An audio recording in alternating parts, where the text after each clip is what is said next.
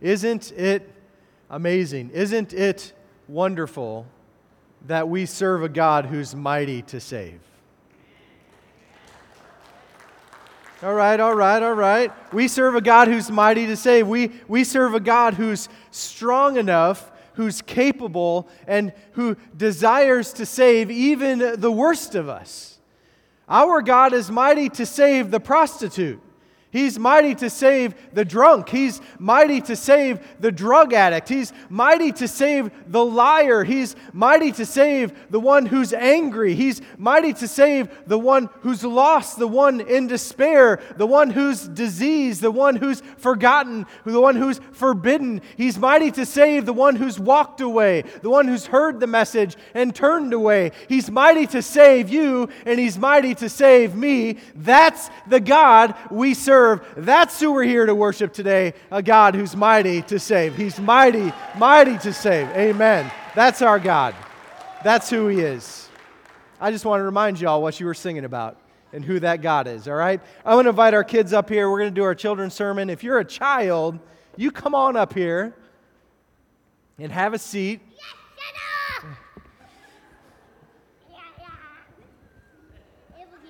Man, I wish all of us were that excited to worship. You know what I'm saying? You guys doing okay today? Do you believe that our God is mighty to save? Well, I have a special story for you today. And somebody is supposed to be coming to be a part of this story. Do you hear anything? No?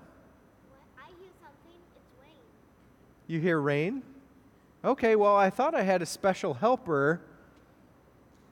I can be your helper. But things don't always work out the way I want them to. All right, so we're going to punt and we're going to go a different direction today. Would one of you like to be my special helper? I know. I would. You do? Yeah. Okay, come here. All right, this is what I want you to do, Abijah. Come over here for a second. Stand right here, close your eyes, all right? All right? Now, we're going to turn you around in circles like this, all right? Just like this, all right? Okay, this is a good spot. Okay, now, I want you to keep your eyes closed, and I want you to go back over to where we were all sitting, but you got to keep your eyes closed. Don't open them.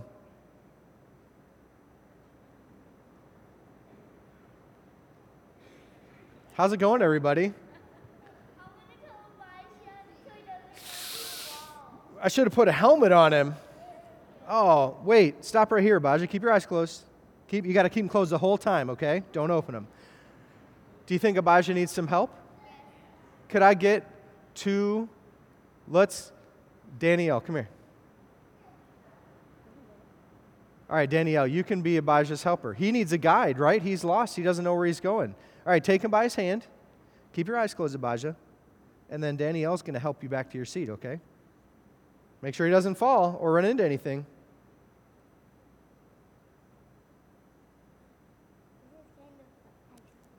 Kind of fun? All right, stop right there. You made it right back. Good job. All right, sit down. No, that was my spot. Okay, you can sit in your spot. You can sit up here. Okay, good job. Danielle, that was wonderful. Now, what was crazy about that? Abijah with his eyes closed, what was the problem with him coming back to where he belonged? He couldn't see where he was supposed to go, right? And worst of all, I spun him around in circles, and he didn't have any sense of direction. He didn't know where to go. He didn't even know where we were, did he? He was lost. You know what? It's interesting. You know what's really interesting? Is there are people all around you like Abijah, except they're spiritually lost. They don't know about God. And like Abijah, they're kind of wandering around and running into stuff and trying different things because they want to have peace and joy, but they don't. And so they need somebody to guide them. And you guys know that Jesus is the one that guides us to God, right? The Bible says He's the way, the truth, and the life. Nobody comes to the Father except through Him. But how are people supposed to hear about Jesus, our guide, our Savior? Who's supposed to tell them? You are. And that's the point of today's message. God puts people in your life so you can tell them about Jesus. Did you know that? All right, there's a special word of the day today. You want to hear it? Yeah. It's a really interesting word. The word is jailer. Jailer, okay? Someone most of us don't want to meet under certain circumstances. Jailer, all right? All right, you can go back and sit down. Thank you for your help. All right, church, I want to invite you to open up a copy of God's Word with me today and turn it to Acts chapter 16. Acts chapter 16. When opportunity knocks, oftentimes in our lives, God brings people and opportunities for us to share the gospel. And that's what we're going to talk about today. Look in Acts chapter 16, beginning in verse 25. It says, about midnight, Paul and Silas were praying and singing hymns to God, and the prisoners were listening to them. All right, so let me just give you a quick debrief about what just happened to Paul and Silas. Paul and Silas were missionaries. They were on a mission journey called by God's Spirit to go out first, to go to the churches with whom they had shared in the past and to encourage them. And then after they had done that, they had sought to go to a couple different places to share the gospel. They were thinking about going into Asia, and they were forbidden, it says, by Jesus to go there. And then they thought about Bithynia, and then they were forbidden to go there. And then Paul had a vision in the night of a man in a region called Macedonia beckoning him to go to Macedonia to help them. And so Paul and Silas and their new missionary Timothy and Luke, the writer of the gospel of the text of the book of Acts, they all go to the region of Macedonia to a place called Philippi. When they get to Philippi, they go to an area along the river to share the gospel with the Jews that were gathered there for worship on the Sabbath. When they go, they share the gospel, and there's a woman there named Lydia. She's from Bithynia, and she's a seller of purple cloth. She hears the gospel shared by Paul and the missionaries, and she opens up her heart to it. And it says in the text that her and her whole household believed what they said and were saved. Now, after that, Lydia must have been given the spiritual gift of hospitality because she immediately opens up her home to the missionaries who go there, and she begs them, if you really believe I'm a Christian, then you're going to come to my house and you're going to stay here. And so they are compelled by Lydia and obviously felt the call from the Holy Spirit to stay in Philippi. And it says over the next days, they proceeded to share the gospel. Now, they're sharing the gospel. They're walking through Philippi, sharing. People are being saved. Now, after a brief amount of time, there's a girl who's caught up and sold into slavery that starts to follow them around. And she starts to follow them. She's indwelled with a demon spirit. And so she starts to yell out, these men are from the Most High God. They're telling you a way to be saved. And she does this long enough to annoy Paul, who turns and immediately exorcises the demon from this girl, which is awesome for her because it's obviously going to change her life miraculously, but bad for her owners because she's no longer able to be used by them for profit. Now, this awesome, miraculous work that Paul did was not very beneficial for him and for Silas because they were immediately taken before the magistrate of Philippi with claims that they were spreading lies, spreading rumors, costing people money and their livelihood. So they were immediately arrested and thrown into jail, before which they were beaten with rods. So Paul and Silas are now in jail after being beaten with rods, chained up, and preparing for what would come next. And that takes us to Acts chapter 16, verse 25. While they were in jail, Paul and Silas were praying and singing hymns to God, and the prisoners were listening to them. So what did Paul and Silas do after submitting to the leadership of the Holy Spirit, sharing the gospel, seeing the church planted and grown, exorcising a demon out of a slave girl, and then being beaten with rods and arrested and thrown into jail. What did they decide to do? Did they trip over their bottom lip? Did they curse the name of God because obviously He's the one that had them thrown into jail? What did they do? What's the text say? They were praying and singing hymns to God. These guys had some gumption, right? These guys were tough as nails. They didn't whine. They didn't complain. They had a worship service. Just like Peter, who slept peacefully the night before he was supposed to be executed. Paul and Silas are praising God and celebrating what He's done in their lives. They were able to do this because they had hope in a hopeless place. Suddenly, verse 26, there was such a violent earthquake that the foundations of the jail were shaken. And immediately all the doors were open and everyone's chains came loose. When the jailer woke up and saw the doors of the prison standing open, he drew his sword and was going to kill himself, since he thought the prisoners had escaped. But Paul called out in a loud voice, "Don't harm yourself, because we're all here." All right, so this part of the text gives us some context about what's going to follow. The area around Philippi was known for having earthquakes, but this one was unique. This one happened at just the right time. The prison doors probably had bars that came down to keep them closed. This earthquake jarred those bars and the doors flung open. Everyone's chains came loose. Now, what's interesting is the chains were securely fastened to the walls of the jail, and that was not something that readily came loose, but they did. So the prisoners' chains had come loose, all the doors flung open, and it would have been very easy for everybody to run out and to be free. This earthquake also woke up the jailer, who was asleep.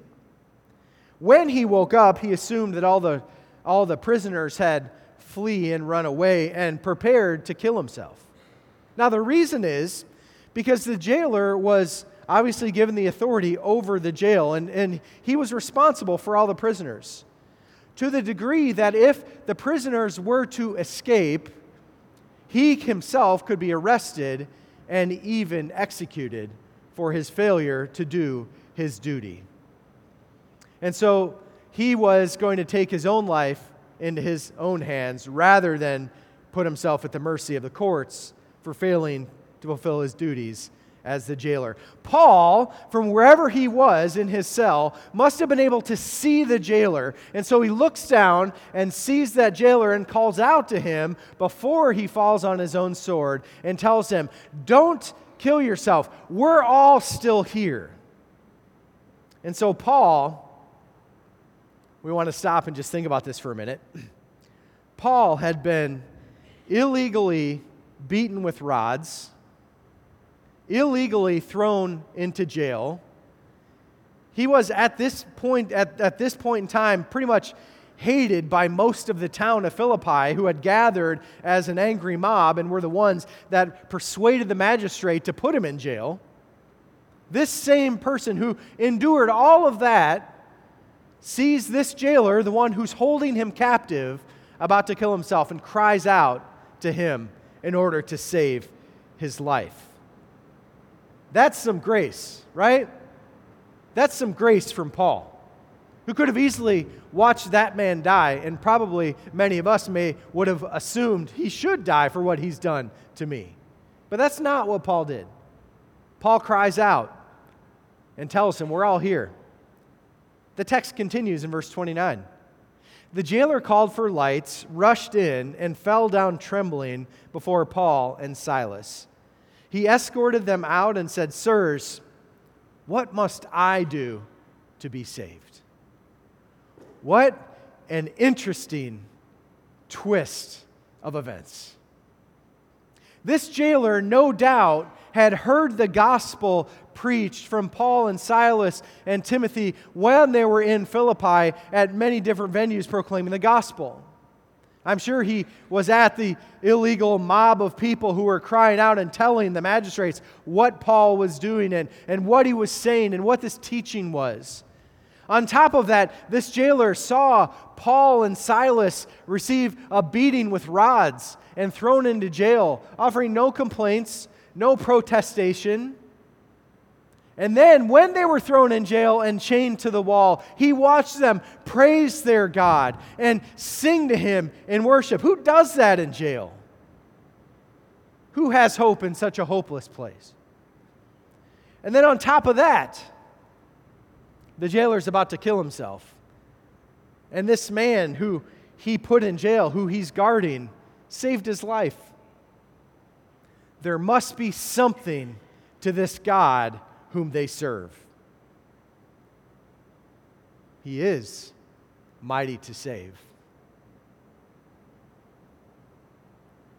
The question that is brought to my mind when I think of this particular text is, will I endure persecution? Will I sacrifice so the jailer in my life can hear the gospel? Will you suffer persecution? Will you sacrifice in your own life so that the jailer in your life can hear the gospel and be saved? You know, I've seen some of you move and be used by God in very unique and special and specific ways in the past. I've seen you come to this altar and come down to your knees and cry out to God for the salvation of a loved one or a friend. I've seen you go to some of the darkest places on this island to share the gospel with a friend, a coworker, a family member. I've even seen you take the time and use your resources to make sure random people whom you've never met have the chance to hear the gospel and to be saved. Are you willing to follow Jesus into the darkest places?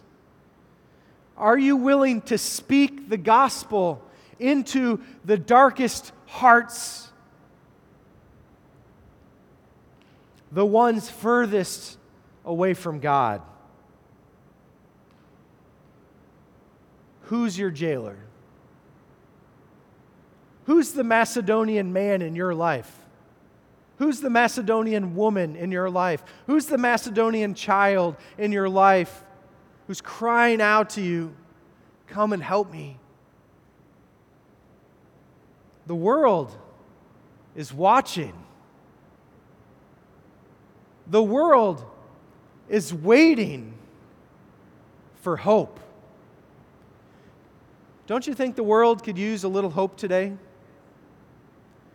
Don't you think the world is looking for a little bit of peace today? Don't you think the world is seeking after truth and answers that mean something, that offer real change and joy? What do you think? I think the world is in desperate need of hope and truth. And church, the gospel, that's the only truth that's going to change their eternity.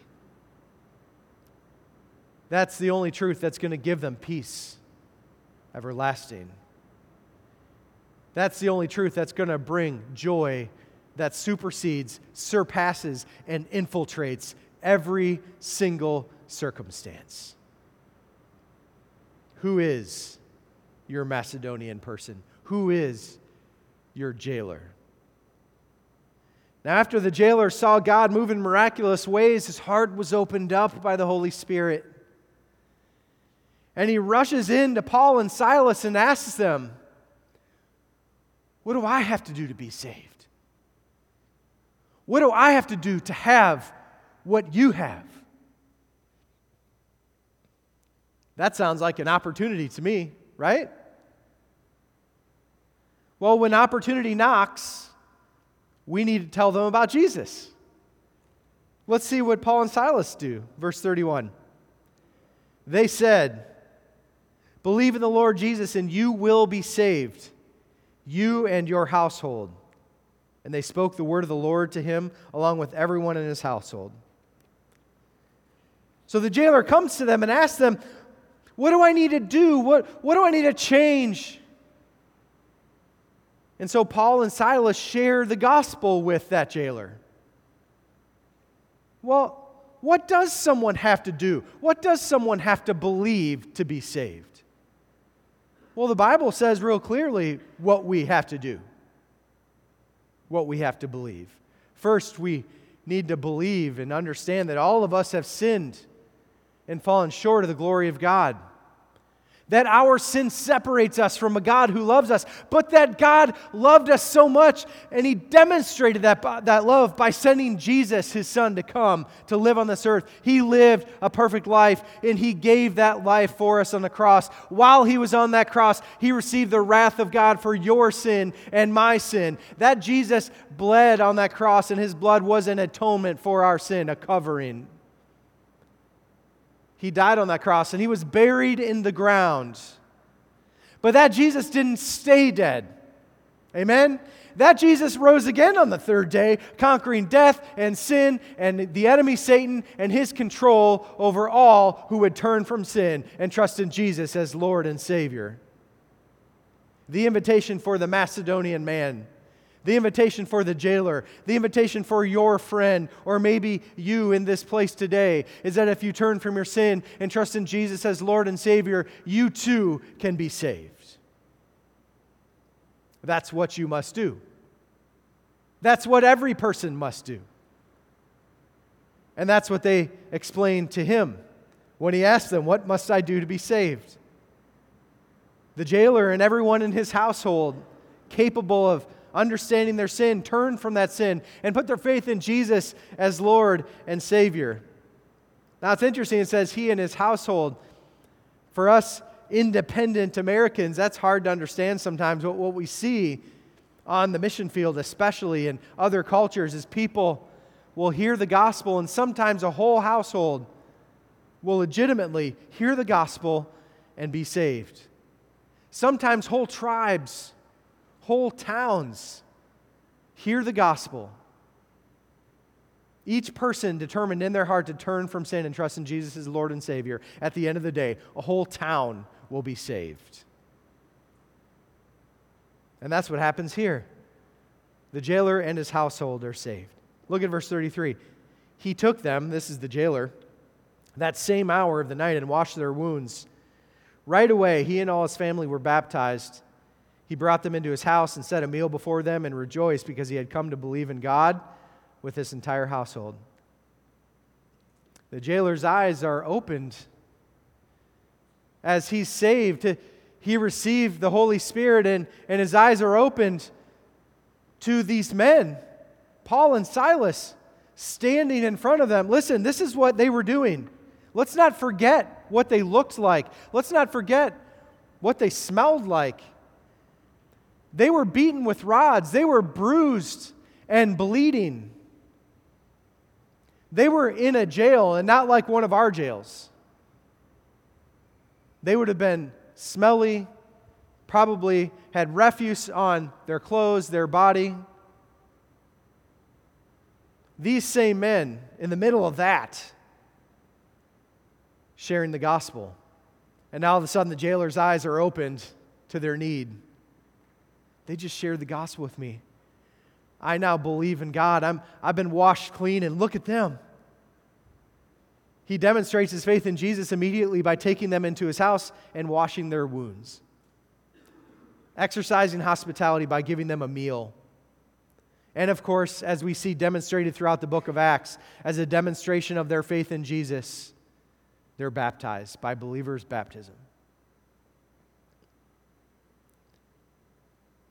And then, of course, they have a big party and eat. So they must have been Baptists, right?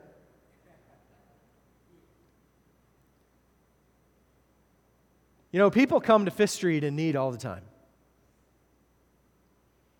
And I think it's interesting, you know, our kids often need help.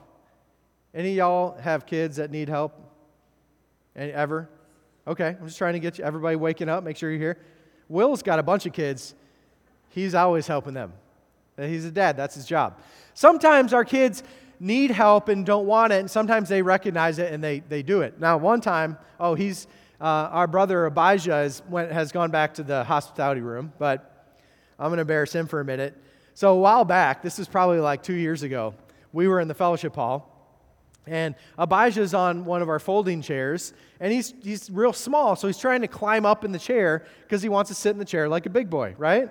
We all want to, there's a point in our life when we want to sit in the chair like a big boy or big girl. Well, he kind of goes at it the wrong way, so he's trying to get in the chair backwards. So I didn't know this would be here, so this is perfect. So he's like kind of laying in the chair this way and pulling it back, and eventually the chair starts to do this. And so by the time I look, there's Abijah pinned in the chair, and he starts squealing because he can't get out. So his weight is actually trapping him in this chair, and he starts he's not really in pain, he's figured out that he was stuck. And so all I hear from him is, help, help. And so I go over and push the chair down and get him out. So he knew he needed help, and he was asking for it, so I gave him. And then sometimes, just to let y'all know, when I'm at the front door after church is over, both doors are wide open. And once in a while, y'all's kids will get loose from you. And you know when they get loose, you know where they want to go? They go sit down in a bench and wait patiently for you. No, that's not what they do. They run as fast as they can out the front doors. Do you know how many kids I grab running loose? And that's my job as a shepherd, I guess, to keep the sheep in the church. And they'll run, and they don't ask for help, and they don't want help because they want to leave. So I'll grab them and pick them up, and then I'll carry them for a while and then let them loose again. You know, God brings people into our life that will both directly ask you about your faith in Christ, and then others that will ask you for help because they don't know that following Jesus is the real answer to their problems. We have to be ready to minister to both kinds of people. We need to be ready to both answer the question of the Philippian jailer that says, what do I got to do to be saved? What do I need to do to have what you have? We also have to be ready for that person that God puts in our life that maybe is struggling in a marriage or a job or financially or struggling with a dependency on drugs or alcohol, and that person might come to you and say, my life's a wreck and I just need some help. Yeah, they might need help with some of those things, but fixing those things is like fixing the symptoms of a disease. The real fix is the gospel. This gospel is what they need. 1 Peter 3:15 says, but in your hearts regard Christ the Lord as holy, ready at any time to give a defense to anyone who asks you for a reason for the hope that is in you. We need to be ready at all times, both when it's convenient and when it's inconvenient. And being ready is as simple as this: preparing myself to share the gospel, knowing what I'll say if an opportunity arises. And thank the Lord, you're a part of an awesome church here, and we're going to train you to do that. We know how to do that here. And then second, and I would say just as dangerous, is start to pray and ask God to show you those opportunities. Because here's some philosophy for you, some theological philosophy. Ready? God desires for people to be saved. God wants the lost to be saved. God wants you and me to tell the lost about Jesus. So when we ask God to show us opportunities, you know what He does? He shows us opportunities. You know why I know that? Because we serve a God who tells the truth, who never lies. Everything He desires to happen happens, and He wants people to be saved. So what I'm trying to tell you is the reality is there's people all around you all the time that need to hear the gospel, that are open to hearing the gospel. Most of the time, we just don't see them. we don't hear him. So the challenge for us, like Paul and Silas, was be ready, first, to give a defense. Be ready to tell people about Jesus. And two, pray and ask God to show you the jailer. Ask God to show you the one who's there, the one who's ready, the one who needs to hear the gospel. You know what's going to happen when you do that? God's going to do that. I've never had anybody tell me, Pastor, you told me to do this and it didn't happen. It could happen. You could pray today in this place and leave and go out to lunch, and someone will probably be ready to hear the gospel. Or go to work tomorrow, or call somebody on the phone, and all of a sudden, you're starting to see with spiritual eyes, with Jesus' eyes, and you see the need that people have to be saved. When we have faith in Jesus, we can have confidence in every circumstance. Boldness. Anybody who wants some boldness? When you hear about sharing the gospel, it's kind of frightening, right? It's kind of scary. You're kind of like, not me, I'm not gifted to do that. If you're a believer, you've been gifted to do it. That's the good news, okay? The second thing I want to tell you, and the final thing in my sermon, which we're going to see from Paul and Silas, is when we walk by faith in Jesus, we walk with confidence. Confidence. Look at the text, verse 35. When daylight came, the chief magistrates sent the police to say, "Release those men." The jailer reported those words to Paul. "The magistrates have sent orders for you to be released, so come out and go in peace." But Paul said to them, "They beat us in public without a trial, although we are Roman citizens, and threw us in jail, and now they're going to send us away secretly? Certainly not. On the contrary, let them come themselves and escort us out." The police reported these words to the magistrates. They were afraid when they heard that Paul and Silas were Roman citizens. So they came to appease them, and escorting them from the prison, they urged them to leave town. After leaving the jail, they came to Lydia's house, where they saw and encouraged the brothers and sisters, and departed. All right, so there's three people, three offices mentioned here: magistrates, police, and jailer. The magistrates are like the judges. They're the ones that run the town. They have a lot of authority from Rome. They're the ones that looked at what was going on with Paul and Silas in the beginning. They're the ones, by their authority, they're the ones that ordered that they be beaten and put in jail. That's the magistrates.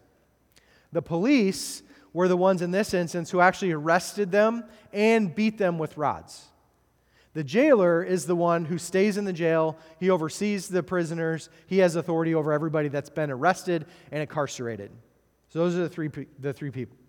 So the magistrates, for one reason or another that we do not know, they decide, all right, release Paul and Silas, tell them they're free to go, but tell them just to leave town. Like, I think, they just don't want any trouble. Send these guys out. We don't want any issues, just send them away, right? And so the jailer, I'm sure, is excited to come and find Paul and Silas in jail. By the way, where were Paul and Silas last night? Where were they? They were at the jailer's house. What did the jailer have to do after the big party? He had to put them back in jail. So they voluntarily were free, saved the jailer through the gospel, right? And then voluntarily went back to jail. And so they're in jail. The jailer comes and said, "Listen, they're letting you guys out." They said, "Just go in peace. This is awesome." He's so excited for them. Well, Paul and Silas, Paul especially, because, Paul, man, he's a tough guy, right? He's a tough guy. Paul ain't afraid of nobody. And so what does Paul say? "No, I don't think so. We're Roman citizens. By law, you were supposed to have a trial before you beat us and put us in jail, and you didn't do any of that." Now the magistrates, they get real worried about this because Paul had rights as a Roman citizen. His right was a right to a trial. Now, if found guilty, they could do that stuff to him, but they didn't even have a trial. What they did to him was illegal. If Rome hears about these magistrates doing illegal things, Philippi can lose its brand as a colony of Rome. The magistrates could even be arrested and thrown in jail for what they did. So these guys are terrified. So they hear what Paul and Silas say, and they go immediately themselves to the jail and meet with Paul and Silas and say, "Listen, Please just go in peace. We're sorry. Please go. Please just leave town. Like, they don't want any part of this. And so it says Paul and Silas leave the jail. They do leave town, but by way of visiting Lydia and the household and the church plant. Now the question is, why did Paul do that? That's really interesting. Well, the Bible doesn't say why he did it, but I think one good observation I have on this part of the text is they had just planted the gospel in Philippi. People were hearing it. There was a small church at Lydia's house that was starting to grow. And if they weren't careful, there would be a bad testimony, a bad witness to the people of Philippi that these two men that came and shared this foreign message, look, they were bad. They were arrested. They were beaten. They were run out of town. Who would want to be a part of that? That can't be godly.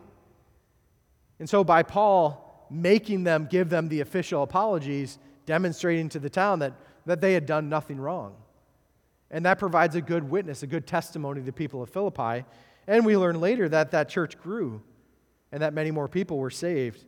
And you can read about that in the book of Philippians. Now, 3 points of application from this part of the text, and then I'm going to wrap everything up. We learn 3 things from Paul and Silas that are not always easy for us to fulfill. The first one, obeying God and His authorities. Romans 13:1 says, "Let everyone submit to the governing authorities, since there is no authority except from God, and the authorities that exist are instituted by God." Church, we should obey the law. God put our government in place. God oversees and sustains our government, and we should, to the best of our ability, obey what the government calls us to do. Listen to Titus 3:1 and 2. Remind them to submit to rulers and authorities, to obey, to be ready for every good work, to slander no one, to avoid fighting, to be kind, always showing gentleness to all people. We should not only obey God, obey His government, but we should also get along with others and be kind and gentle. Now, there is a caveat. Some of you right now are getting mad. I can tell. We are to obey our governing authorities to the degree that we can obey them in accordance with what God has called us to do in the Word. I find almost always in my life that I can fulfill and obey the law without contradicting what the Word tells me to do with my life. Almost always. There are some times, and there may be some times when, in the future, when God calls us to disobey, and we're going to do that. Acts 5:29. Peter and the apostles were called by their government, the Jews at that time in Jerusalem, to stop preaching the Word of God. They let them go. They had arrested them, and then they let them go, and they said, "We're going to let you go, but you got to stop. You need to stop preaching this message about Jesus." And their answer, Peter and the apostles replied, "We must obey God rather than people." So that's from the Word, which teaches us this tension between both obeying the authorities that God has put in front of us, above us, at the same time, always obeying God and His Word. That's the first thing that Paul and Silas show us here. The second thing is that God has called us to play offense. Church, we have been playing defense for way too long. The Great Commission was communicated to us by Jesus in Matthew chapter 28, 18 through 20. And everything Jesus commanded us to do was offensive, like offense, like in football or basketball, offense. We are called to go. We are called to baptize. We are called to teach. We were not called to hide. We were not called to be afraid. We were not called to be silent. Everything He called us to do is offensive. And here's His promise in Matthew chapter 16, verse 18. He says, "And I also say to you that you are Peter, and on this rock I will build my church, and the gates of Hades will not overpower it." Do you know what that means? That means as we leave this place and go out into this world proclaiming the message of Christ, no one can stop us. People will be saved. The church, universal church in the world, all the believers in all the world will continue to grow, and nothing can stop that. How do I know that? Isaiah 14:27, the Lord of armies himself has planned it. Therefore, who can stand in his way? It is his hand that is outstretched. So who can turn it back? No one. No one can stand in our way. If God has placed someone in your life and prepared their heart to hear the gospel, it doesn't matter what circumstances you're in. You proclaim the gospel to that person will be saved in accordance with God's will. Nothing can stop that. No one can stop that.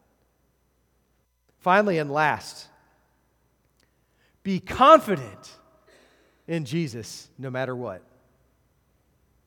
2 Timothy 1:7 says, "For God has not given us a spirit of fear." For God has not given us a spirit of fear, but one of power and love and sound judgment. And so, church, will we leave this place today? Will we pray and praise and prepare our hearts for God to move in the midst of each and every one of our circumstances? When opportunity knocks, will we open the door and will we share the gospel?